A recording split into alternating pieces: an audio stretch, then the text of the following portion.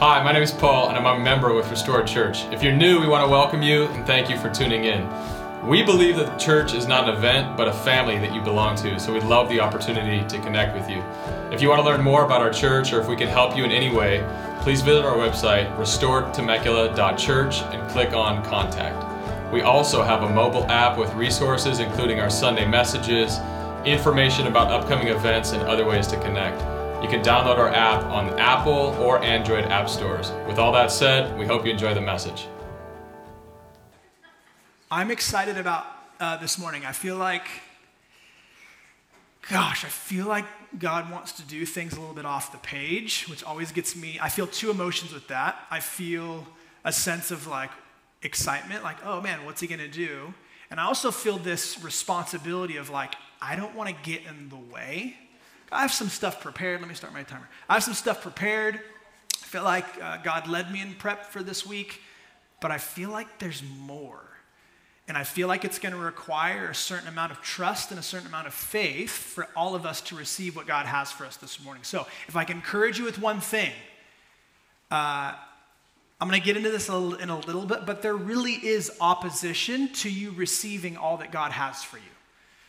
There are very real spiritual forces that want to keep you from receiving all of the goodness, the grace, the mercy, the love that God has for you, not just generally, but personally and right now, in this moment, this morning for you. So I want to encourage you. Do whatever you got to do to not miss the voice of the Spirit of God in the way that He wants to work with us this morning. We're going to continue on in our Priesthood series. We've been doing this for months now. And the heart behind this series is all about restoring our identity as priests, as a priesthood, as a collective of priests, of people who are orienting their life around ministering to God, around bringing Him offerings and sacrificing for Him and communicating with action and word and deed and all of it, communicating love, admiration, appreciation, worship, ascribing ultimate worth to Him. It's what it means to be a Christian. It's someone who worships God because of who He is and because of what He's done.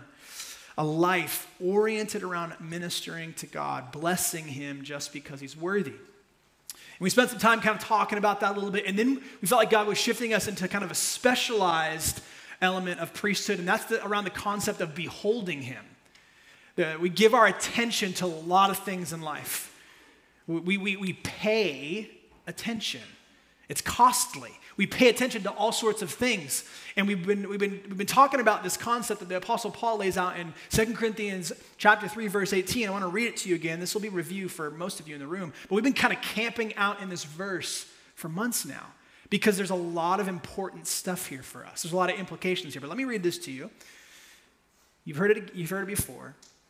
Paul writes this. He says, "And we all, corporate, collective, communal, with unveiled face, beholding the glory of the Lord," giving Him our attention, looking at Him, beholding the glory of the Lord, are being transformed into the same image from one degree of glory to another. For this comes from the Lord, who is the Spirit. The Spirit of God is at work to help you, enable you, empower you to actually behold God, to not be distracted, to put away the things that would distract you and actually be able to hone your attention onto God. And as you do that, you will become more like Him.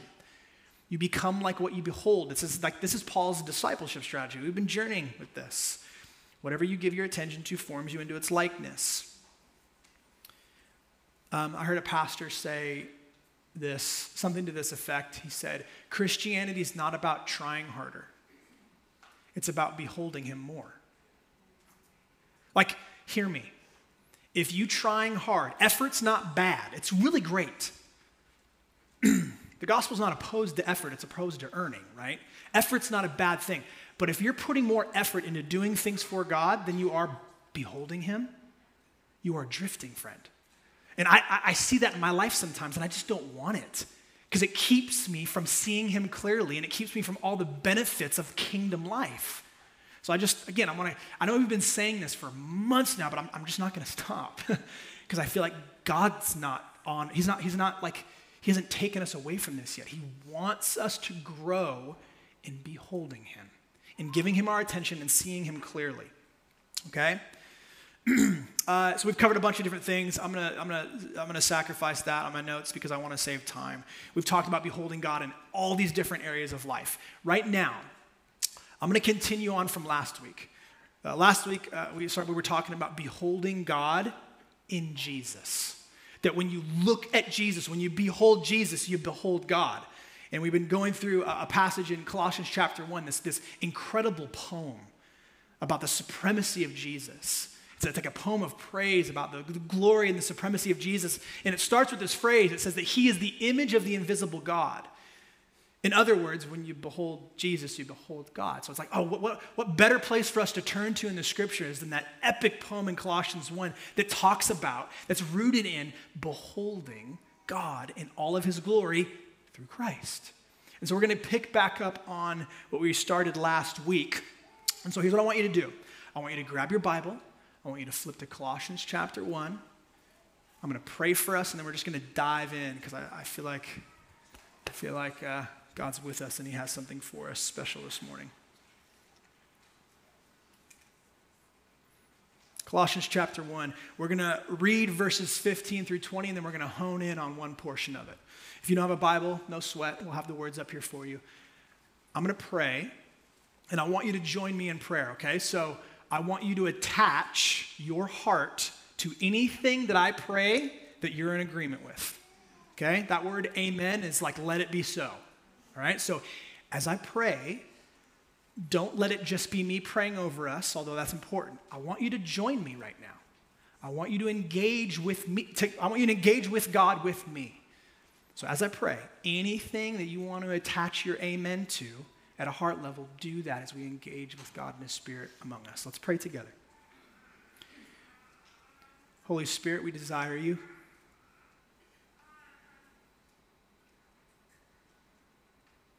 Help us to behold Jesus. Help us to see him.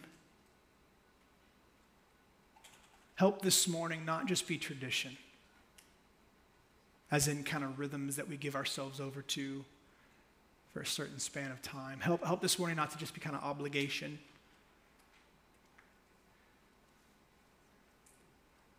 I'm kind of envious of the people of God from ages ago where they had the temple. They had this space that was like consecrated. And when they walked in, they're like, oh, this is, God's here. Lord, you're here. Not because this is a school, but because we're here and you're in us. You're in us. And you desire to manifest yourself through us.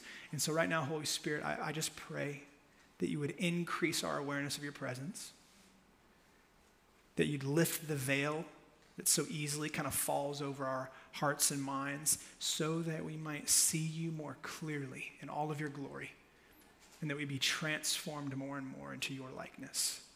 Help us, I pray. We love you, Jesus. And all your people said, amen. All right, Colossians chapter 1, I'm going to read verses 15 through 20. This is so beautiful.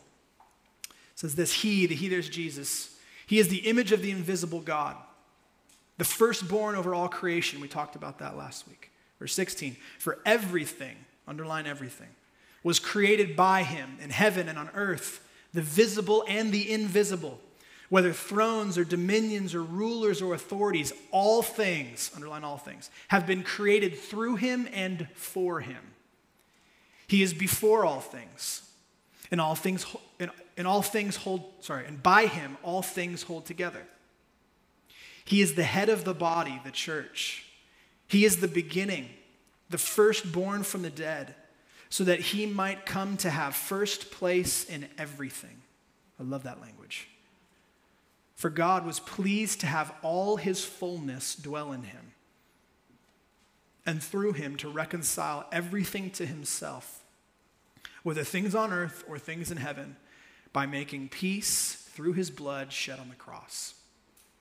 All right, what I want to do is I want to hone in on verse 16 and 17 this morning, okay? That's where we're going to stay for our entire time. And in verse 16, it's kind of scattered throughout. We're going to break it down. I'll get into the thrones and the dominions and all that stuff in a second. But it says that everything was created by him, Jesus, through him, and for him. Okay? Think about that for a second.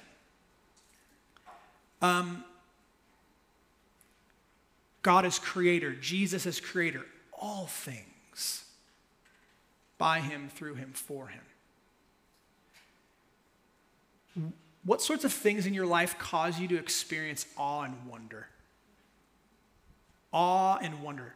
Maybe some of you, like, it's happened recently. Maybe it hasn't. What are some things for you? Cause you to just be like, wow. Sunsets, I heard a couple. Nature, absolutely. Perfect harmony, love it. Newborn baby. You guys are reading out of my notes. So it was really great. This week, a bunch of guys in the church went camping. I got to join them for a couple of days. It was a really, really great time, minus the mosquitoes, okay? It was really, really wonderful.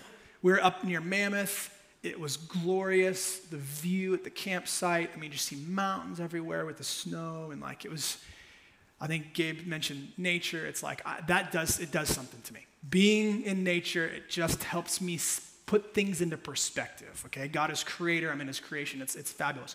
One of the nights, we eat together, which your boy Austin, he's goodness, I don't even know if he's here, but he cooked for us in ways that were just spectacular. But we finished dinner, kind of clean up, and one of the evenings we're all kind of sitting around the campfire as you do when you're camping. But then the stars came out. And like, wherever there's light pollution, you just kind of see a handful, and it's like, oh, cool, yeah, there's stars. But when you can get into a space where the light pollution is very minimal, the sky comes alive. Like the heavens come alive, and you just see countless stars. And guys, it was actually really cool. A handful of guys start bringing out their apps. They have like the constellation apps, and they're doing the whole thing. And you can see like, we were debating, is that Venus or that Mars? And we figured out that, what was it? It was Venus. I don't know. It was really, really wonderful. I mean, we're literally going, like, we're seeing satellites go across. You can start to see like the cloudy element of like the Milky Way, you know. It was beautiful. It was incredible. And I'm just thinking like, oh my gosh, so vast. I forget the name of it, but there's a star, like the closest star to us in the galaxy. Does anybody know how far away it is? If you know this, it would be a massive trivia win. Okay, the closest star to us amongst countless stars, okay? The closest star is 5.88 trillion, with a T, miles away. It's like, man, I wonder if we could ever get there. So I did a little bit of dorky research. So the fastest speed that a spacecraft has ever been clocked at, any guesses? It's way more than I thought it would be. Okay, fastest speed any spacecraft has ever traveled is 364,000 miles per hour. That's insane. Okay, so that's the fastest we've ever gone in space. So if we were to just take that speed to get to the closest star, 7,815 years to get there. And that's just the closest one amongst countless. And I'm just like, wow. And this might sound so dorky and so silly to you, like, oh yeah, cool, the stars. Dude, go look. Go look. And I remember just thinking, whenever I'm in that space and I can see it, not just like, yeah, I know about stars and I've seen the sky before and I've seen telescopic pictures, but when you're standing there and you're standing there with brothers and you're all just kind of like, wow, awe and wonder. I'm so small. And what's cool is like I'm nowhere near the first person to feel that way. The psalmist in Psalm 8, verses 3 and 4, check this out. Thousands of years ago, when I observe your heavens, he's talking about the night sky. When I observe your heavens, the work of your fingers, underline fingers, the moon and the stars which you set in place, what is a human being that you remember him? A son of man that you look after him. In other words, why do you even give a rip about something as small as me? In this vast galaxy, universe, I'm so small, and yet the creator of all this stuff cares about me?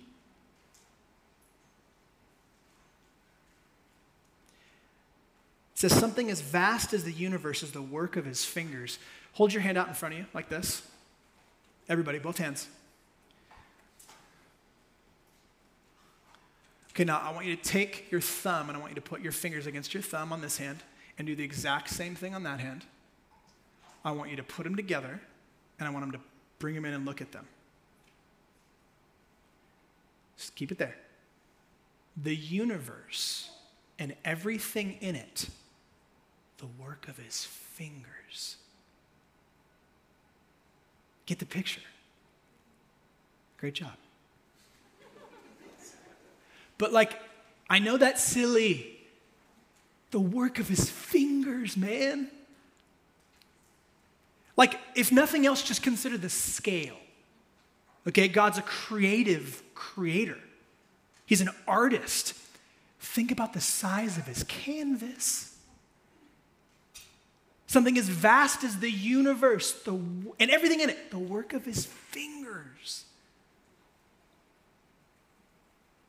Everything was created by him, Jesus, through Jesus, and for Jesus. What else causes you awe and wonder? Something that gets me fairly regular. A close friend of mine. He makes music for a living. He sent me this song. I think it was yesterday. And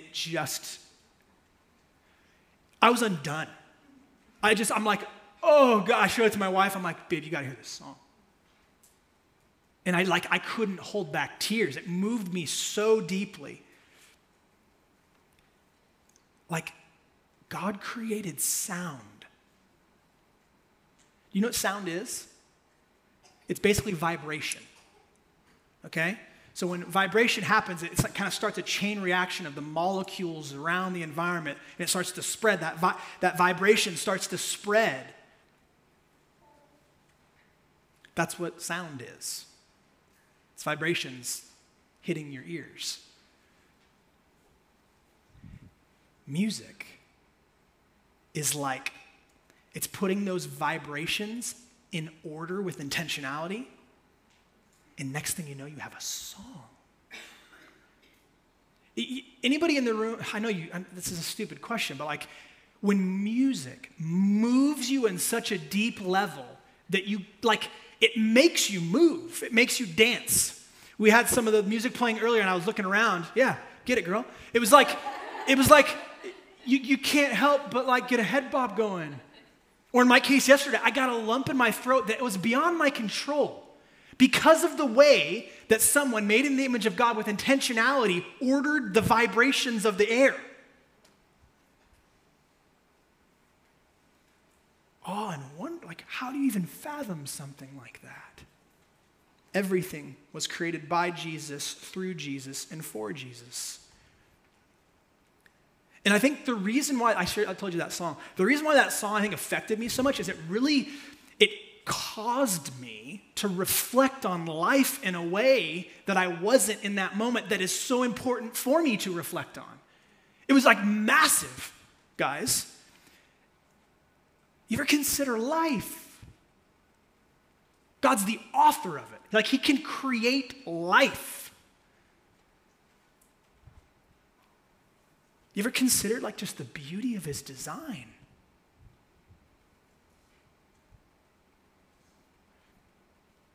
I was there. I was present for the birth of both of my children.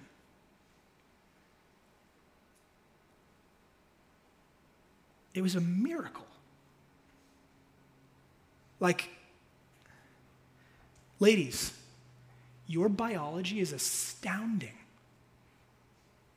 It's spectacular. I mean, in your biology, you have the ability to birth new life. Have you ever stopped to consider how incredible that is? In your biology is the potential to birth new life, and not just to birth new life, but to nurse it.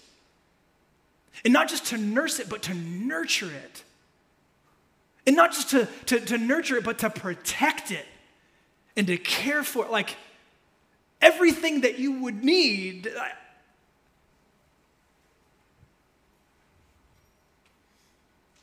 I like geeked out hard on stuff, just reflecting on the goodness and the glory and the power, the greatness of God. There's 37 trillion cells in the average human body. These little power plants, like, wow, awe, wonder at the hands of a creator. And that creator isn't just this arbitrary, distant divine being. It's Jesus. Everything was created by him, through him, and for him. I just wanted to riff on the reality that God makes spectacular things. And there's I don't know, 100 or something of you, right? I'm staring at you. He made you. And all of your intricacies and your personality and your makeup and your abilities and your gifts and your talents. And he makes spectacular things. Some of you need to hear this morning, like, he didn't make you you're not an accident. Will you do me a favor? Will you stop comparing yourself to other people? You're one of a kind, and so are they. God makes spectacular things. I think it would do us really, really, really well to pause and reflect on the greatness of God that's all around us all the time. Beholding, right? The scripture says everything was created by, through, and for Jesus. Listen to me. There's nobody like Jesus. There's no other human being that's ever existed that can even come even close to his glory and his greatness. Consider the work of his fingers. All right. It also talks about in this passage the visible and the invisible, whether thrones or dominions or rulers or authorities. What's he talking about there? Is he getting political? He's talking about nation states. No. What's happening here is he's referring to the unseen realm. All right? There is a realm that you cannot see explicitly with the naked eye. Okay? Now, most scholars, I read a bunch on just that verse, that portion of that verse. Thrones, dominions, rulers, or authorities. And the vast majority, I'm talking like 99 out of 100 scholars all agree that what Paul's doing there is he's referencing four classes of angelic beings. It's going to get real weird here. Angels, right? Messengers, if you will. Different than humans, but created by God, nonetheless. Four classes of angelic beings, okay? Now, why would he do that? Context is really important. I'm not going to spend a ton of time here because my clock is ticking. But the context here is really important because this is a letter written to the Colossians. They lived in a city called Colossae, right? And there was a false teaching that was infiltrating the church there. And that false teaching was essentially leading them to worship angels, all right? So he's basically saying all the angelic beings, every class of them, they're created. Jesus is supreme, right? So that's what he's doing here. Now, let me read you a quote from one scholar. He says this, quote, with special reference to the false teaching at Colossae, Paul stresses that even the spiritual powers and authorities, whether good or bad, are all subject to Christ as creator. Four classes are listed: thrones, powers, rulers, and authorities. From the highest to the lowest, all were created in him, through him, and for him. End quote. Now, did you notice that he said, basically referring to those angelic beings, he said either the good or the bad? I kind of have to talk about this. So you guys know Satan was an angel, right? Created by God. Satan was an angel. And if you're familiar with Satan's story, what happens is, I'm going to sum it up for you. What happens is that in his pride, Satan desired to be God instead of God's servant. So he's operating in pride. He desires to be God. He desires to play that role, right? Instead of the role that God created, his purpose that God created him for. It's basically the original sin, right? It's the first sin. And then what happens is like Satan's cast out of heaven, right? And then from there, what does he do? He tempts Adam and Eve with the very same thing. You could play the role of God too. And he dupes them. They give in to the temptation. They do, and you guys know how the story goes. What's crazy is that it didn't stop with Adam and Eve. Satan's been tempting all of mankind with the same thing that he gave himself over to, pride, for all of history. Every single one of us, right? Now, if you're unfamiliar, I think we all kind of know what pride is, but it might be helpful to put some specific language on what pride is. What pride is, at its kind of core element, its core foundation, is it's an elevated view of the self. It's, I know best, or I am best. An elevated view of the self. And what pride is essentially, it's the root of all sin. So every other sin stems from that prideful elevation of self. I choose me over you, or I choose me over you, or... And here's the thing about pride. It's wicked. I mean, it's straight up evil. And the reason it's evil is because it's a betrayal of what it means to be human. To be human is to be made in God's likeness and image. It's not to be God himself. It's to relate to God in intimate, personal, powerful ways, not to be him.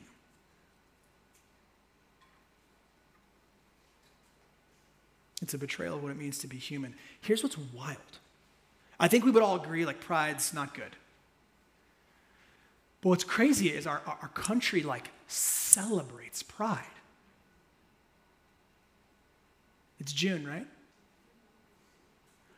Our culture says that this month is Pride Month. And some of you are like, oh God, is he going to go there? Hear me.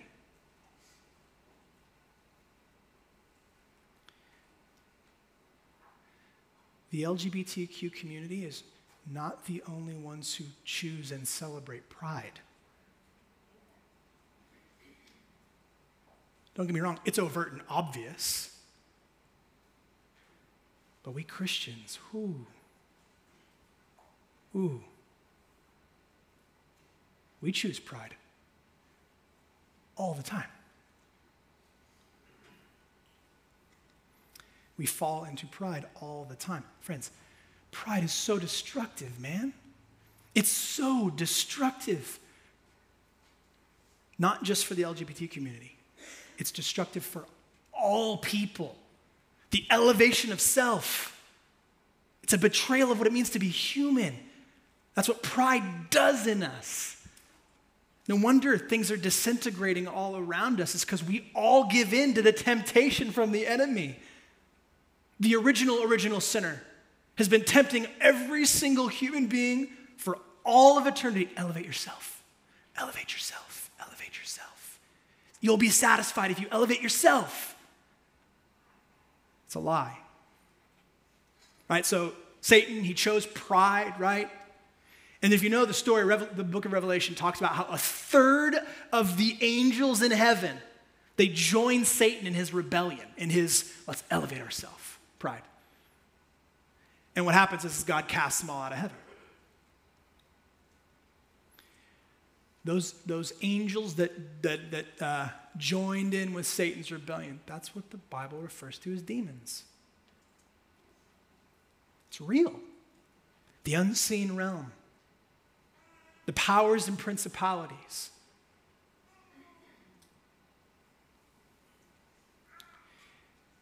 Listen. What determines a holy angel from a demonic angel? Pride. Pride. Can I just caution you? I feel like the weight of the Spirit of God in my life with this one? Huge. It's so easy to identify in everybody else, isn't it? Good Lord. It's actually really challenging to identify it in yourself. That's why we desperately need each other. We desperately need people in our lives who love us enough to tell us that our fly's down. There's a booger hanging out of our nose. There's something stuck in our teeth. We're arrogant in our pride. Can I just caution you? Guard your heart, friend. Do whatever you got to do. Guard your heart against pride. Why? Because it will destroy you and destroy the people around you. It's a betrayal of what it means to be human, made in the image and likeness of God. And man, oh man, are we all susceptible to temptation. So, again, I can't not touch on this, but you got to understand, like, we're living in the middle of a war. Like, whether we want to admit it or not. Trust me, man, arrogance is bliss. I'm all about it. Like, I don't want to think about it more. I just want to be comfortable, right? Do you want to be comfortable? I don't want to think about, like, opposing spiritual forces that want to, like, ruin my life and tempt me to ruin my life and ruin the lives of the people around me. Like, I don't want to think about that, but it's true. Again, like ripping off another pastor, I heard a pastor talk about how Christianity is not a cruise ship. It's a battleship. But we treat it like a cruise ship. Like, this is going to make my life better and more comfortable, and following Jesus is, like, going to literally, like, mean that nothing bad's going to happen to me, because, no, that's like religion. The reality is that we're living in the middle of a war, right? There's these unseen forces in opposition to God and his people. I'm tired of it. I'll be honest with you. It might be the most frustrating part of my life. Certainly one of the things I struggle with the most is the amount of opposition that just continually comes at me and my family. I'm over it. I'm frustrated by it. Allow me to just vent for a moment. But I had this thought recently, and I really feel like it was the Spirit of the Lord. If you don't have opposition, that's not a good thing. Think about the implications here. If you don't have opposition, what does that mean? That means you're not a threat. And if you're not a threat, that means you're dangerously close to being an ally. None of us in a million years would say, like, yeah, I'm an ally of Satan and his demonic fallen angels. No. But how often do we give in to the desires of the flesh and do Satan's bidding? We can see how the effect that it has on other people. They can see the pride in us. Prioritizing our preferences. All the while stiff-arming God's presence. I know I'm not the only one. But praise God for his spirit of conviction that shows us, that shines light on those dark places. That gives us the church, people in our life who can go, you're in danger. You're in danger. And praise God for the blood of Jesus, who washes away every single sin of pride for all who will receive it. That requires humility, which is the antithesis of pride.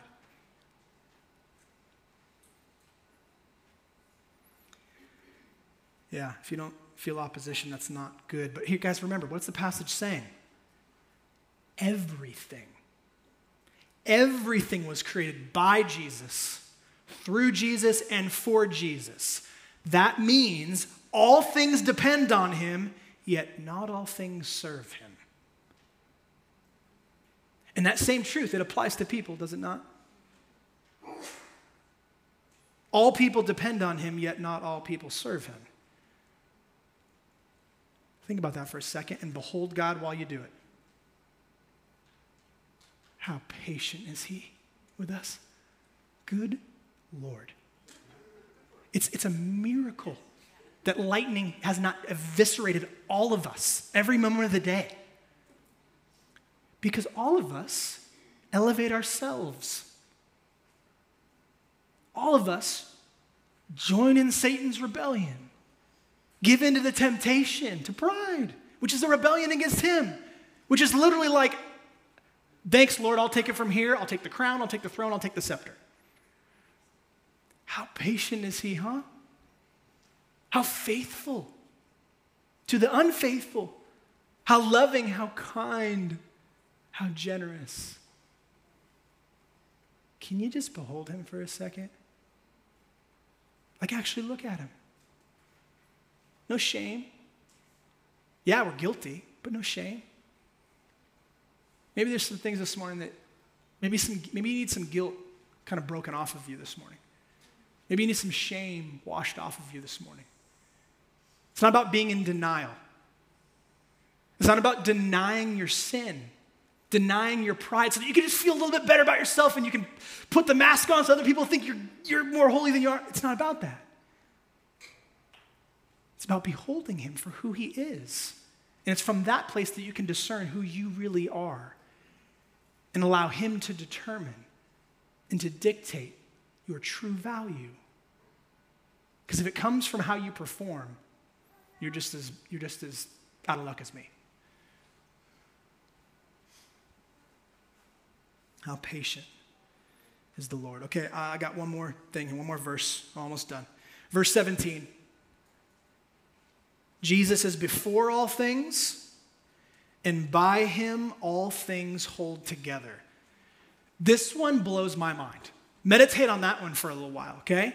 So God, we talked about God being this creative creator, right? Now, this truth, that by him all things hold together, I love how creative of a creator he is. It's written into creation all around you. Like, things that you can't explicitly see, yet it's devastating if they're removed. All of you have a skeleton inside your body, right? Can you explicitly see those bones? No, they're covered, right? Consider for a moment your body with the bones removed. Like it just... If you remove the bones from your body, it falls apart, right? What about gravity? At first, your mind just went to, oh, I'd float in the air. That'd be kind of fun. Take it a step further. Right? If gravity is removed, everything just disintegrates. It falls apart, right? Listen, there's a reason for that. There's a reason for that. And the reason is because of the one who created it.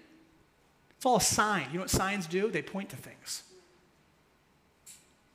If you remove Jesus from any part of creation, if you remove Jesus from any part of your life, it falls apart.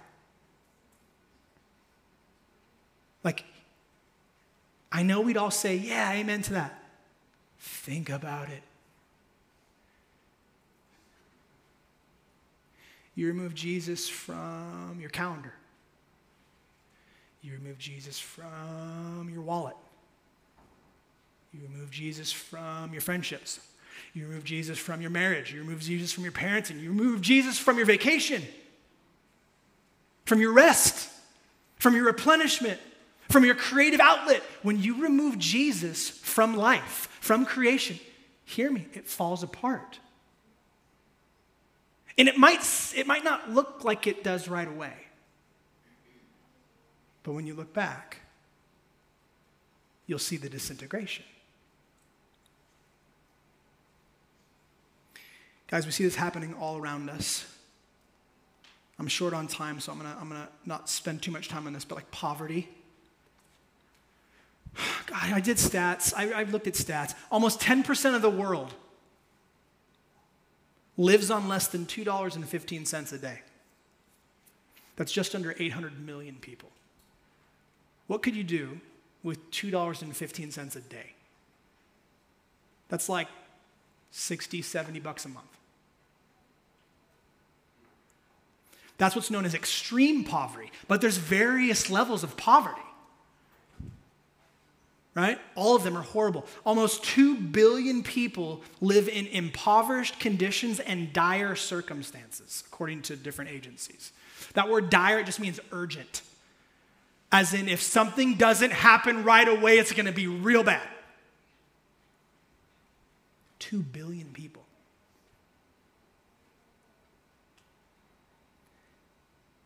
It's like, poverty is not like, oh man, I rent my house, I don't own it. Poverty is like, I don't have access to clean water or food. So many people, guys. Yet Jesus was, he had such a heart for the poor. Like, served the poor, prioritized the poor. But hear me, poverty doesn't exist without removing Jesus from the equation. Poverty cannot exist on the planet if you remove Jesus, without removing Jesus from the equation. Poverty doesn't exist without greed. And its various flavors, which is removing Jesus from the equation. Things fall apart when you remove Jesus from the equation. Look around. There's so much abuse of authority, not just in America, around the world, not just in government and politics, but in every level of influence and authority. So much abuse of authority. Things fall apart when you remove Jesus from the equation. We talked about this last week. How does Jesus use his authority? He uses his authority for the benefit of other people, to serve them, to see them flourish. That's why authority exists in the kingdom, right? I mean, so much brokenness and stuff around sexuality, around gender, around racism, the list goes on. Things fall apart when you remove Jesus from the equation. All right, I'm a minute over according to my clock, so I'm going to call the band up. Will you guys come up and join me? Vinny, are you here? Will you just play behind me a little bit? Thank you, dude. By the way, that's not to manipulate you with music. That's actually a form of praise. It's in the Bible. I'll explain it to you in more depth if you want. God does things. You guys doing okay? Cool. All right.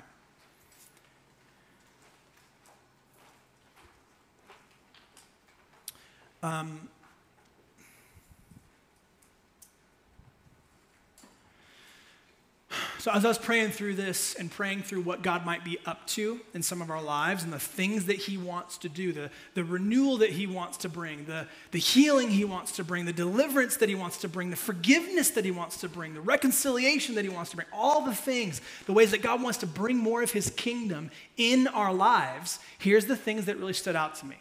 And I think that the things that really stood out to me are for us, for you. I believe that there are some of us in the room where pride is getting the best of you. I think for some of you, you know it, which is a great first step. You feel it, you know it, you don't want it, but you're realizing, gosh, this is happening in my life. Others of you are blind to it. You don't see it. If you don't see it, just hear me. I'm saying this in humility because I'm just as jacked up as you. If you don't see it, it's more dangerous. Some of you, pride's getting the best of you, okay? Here's how you know. You know if you're thinking about you, like me, I'm thinking about me more than I'm thinking about almost anything else. You know it's happening in you when it's just like life is oriented around your preferences. And in the process, we stiff-arm God's presence. My wants over God's wants. I choose me over you, that kind of thing. If that's you, I want to encourage you with something. I feel like the Lord has something for you in this. I feel like he wants to deliver you. It's like he wants you to experience the freedom that you have in Christ. What do you do? If that's you from that space, here's what you do. You behold God in Jesus. You give him your attention. You look at him. undivided, unwavering attention. He's so patient with us. We talked about it already. If you find yourself in that space, pride's getting the best of you, look at him for who he is. He's patient. He's caring. He's faithful. Hear me. He's sacrificial towards you, towards me, the very ones that rebel against him in pride. And he invites us to repent, to turn away from it, to basically hand God back his crown and thrive as a human, not rebel against God and go, I'll do it. Thank you. I'll wear the crown. I'll sit on the throne. Some of you, I think the gateway to your happiness, the gateway to your joy, the gateway to your freedom is to actually receive forgiveness for pride. Taste it. It's humbling, but oh, it tastes so sweet.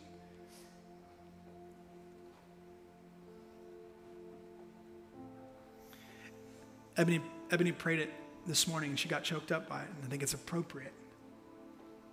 The love of the Father for you and for me to sacrifice his Son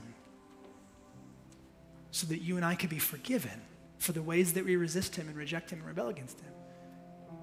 There's something wrong with us when that doesn't move us emotionally, like actually captivate our heart. And so often in my life, there's moments when it doesn't captivate me, when I'm numb. And do you want to know why I'm numb? And it's probably the same for you. It's because of what I'm beholding. Anything and everything other than the beauty and the glory and the greatness of the God who does spectacular things with his fingers. Some of you, pride's getting the best of you. Others of you, you are oppressed. The moment I started talking about those demonic beings that are in opposition to God and his people, you're like, that's my life. I feel it all the time. It's hard. It's a struggle. It totally sucks. Like the opposition's coming at you. Can I encourage you as well? Behold God in Jesus. In the midst of the opposition, look at him. Satan's over here saying, did God really say? Does he really love you? Is he really powerful? If he was so loving and powerful, why would he let this happen to you?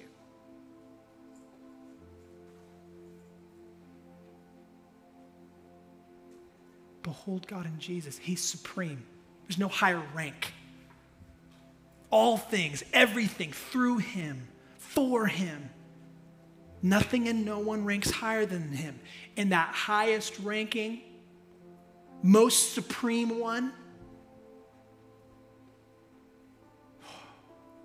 cares about you so much in such a way that he would sacrifice his very own Son for you so that you could be free from that. And ultimately, the day is coming when all that opposition, all that suffering as a result is gone for good. And the only reason he hasn't ended it yet, like today, is because of how patient and how committed and how passionate he is about the lost that has not yet come to know his love. Look at him. I'll leave you with an encouragement. 1 Peter chapter 5. Those of you that are oppressed, listen to this, okay? This brought me so much comfort. This has brought me so much comfort, guys. I guess we're okay on time. Just to be candid, I feel like Satan's hunting me. Like, I'm not joking. All the time. Like, I feel it. To the point where I'm like, I reach out to friends. I'm like, guys, I can't. This is bigger than me, man. I feel like the target on my back, guys, is so big. And those of you that are experiencing depression, you know the feeling I'm talking about. But I feel like it's so big. Literally this week, I'm driving up to the camping trip, and there were so many things that got in the way for me personally with that, but I'm so grateful I got to go, even for a couple days. But literally, I'm struggling and battling and praying through all these ways that God's oppressing me, or not God, the way that Satan's oppressing me and my family and all the things. And you guys, my church family, and literally a woman in one of our sister churches in LA. She sends me a voice memo and she's like, hey, I had this really crazy dream about you, and I haven't shared it with you because it's kind of dark. And she's like, but I feel like God was like, you have to tell him. So she's been delaying for almost a year telling me this. And she said that she's had this dream about, she saw me, and it was really dark. And she's like, I was on my knees, and my hands were tied behind my back, and I'm just screaming. And this car kept backing up and trying to hit me. And it would just barely miss. And it would back up and try to kill me. And back up and try to kill me. And guys, I cannot tell you. She goes, but in all of it, you were protected. That might sound silly to you. That might sound really dark to you. It is. But when she shared that with me, I shared it with Ebony. And we both were just like, it ministered to us in a deep and profound way, because I'm like, that's putting language to how I feel most days. Do you know what it helped me do? It helped me look at him again. It helped me behold him in the middle of the darkness with Satan trying to kill me all the time. My protector. It might be dark. It might be scary. But the Lord is my fortress. I won't back down. Not because I'm amazing, no. Not because of self-elevated pride, but because of him. He's my protector. He's my fortress. He's my refuge. Her dream, as dark as it sounded, it helped us behold the Lord. 1 Peter 5, verses 8 through 11. Be sober-minded. Be sober-minded. Be watchful. Don't be ignorant. Don't be naive. Your adversary, the devil, prowls around like a roaring lion, seeking someone to devour. Verse 9, resist him. In other words, don't take the pride bait. Resist him, firm in your faith, knowing that the same kinds of suffering are being experienced by your brotherhood throughout the world. And after you have suffered a little while, the God of all grace, who has called you to his eternal glory in Christ, listen to this, will himself restore, confirm, strengthen, and establish you. To him be the dominion forever and ever. Amen. Let me pray that over you, as I prayed over me, that God himself would restore, confirm, strengthen, and establish you. Will you stand with me if you're able? Let me pray for us, and then Lise, will you be ready to come up and share some stuff? Okay.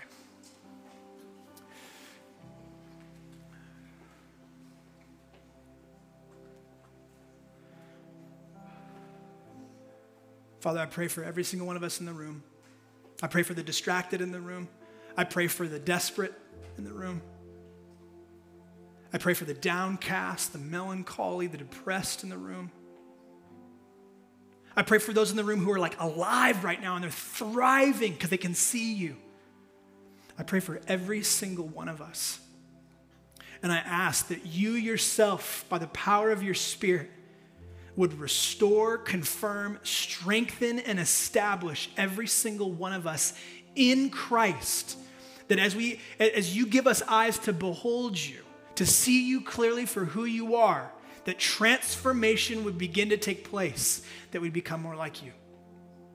Unwavering in our faith, devoted in our love, passionate in our worship, man, because you're worthy. Make us a priesthood.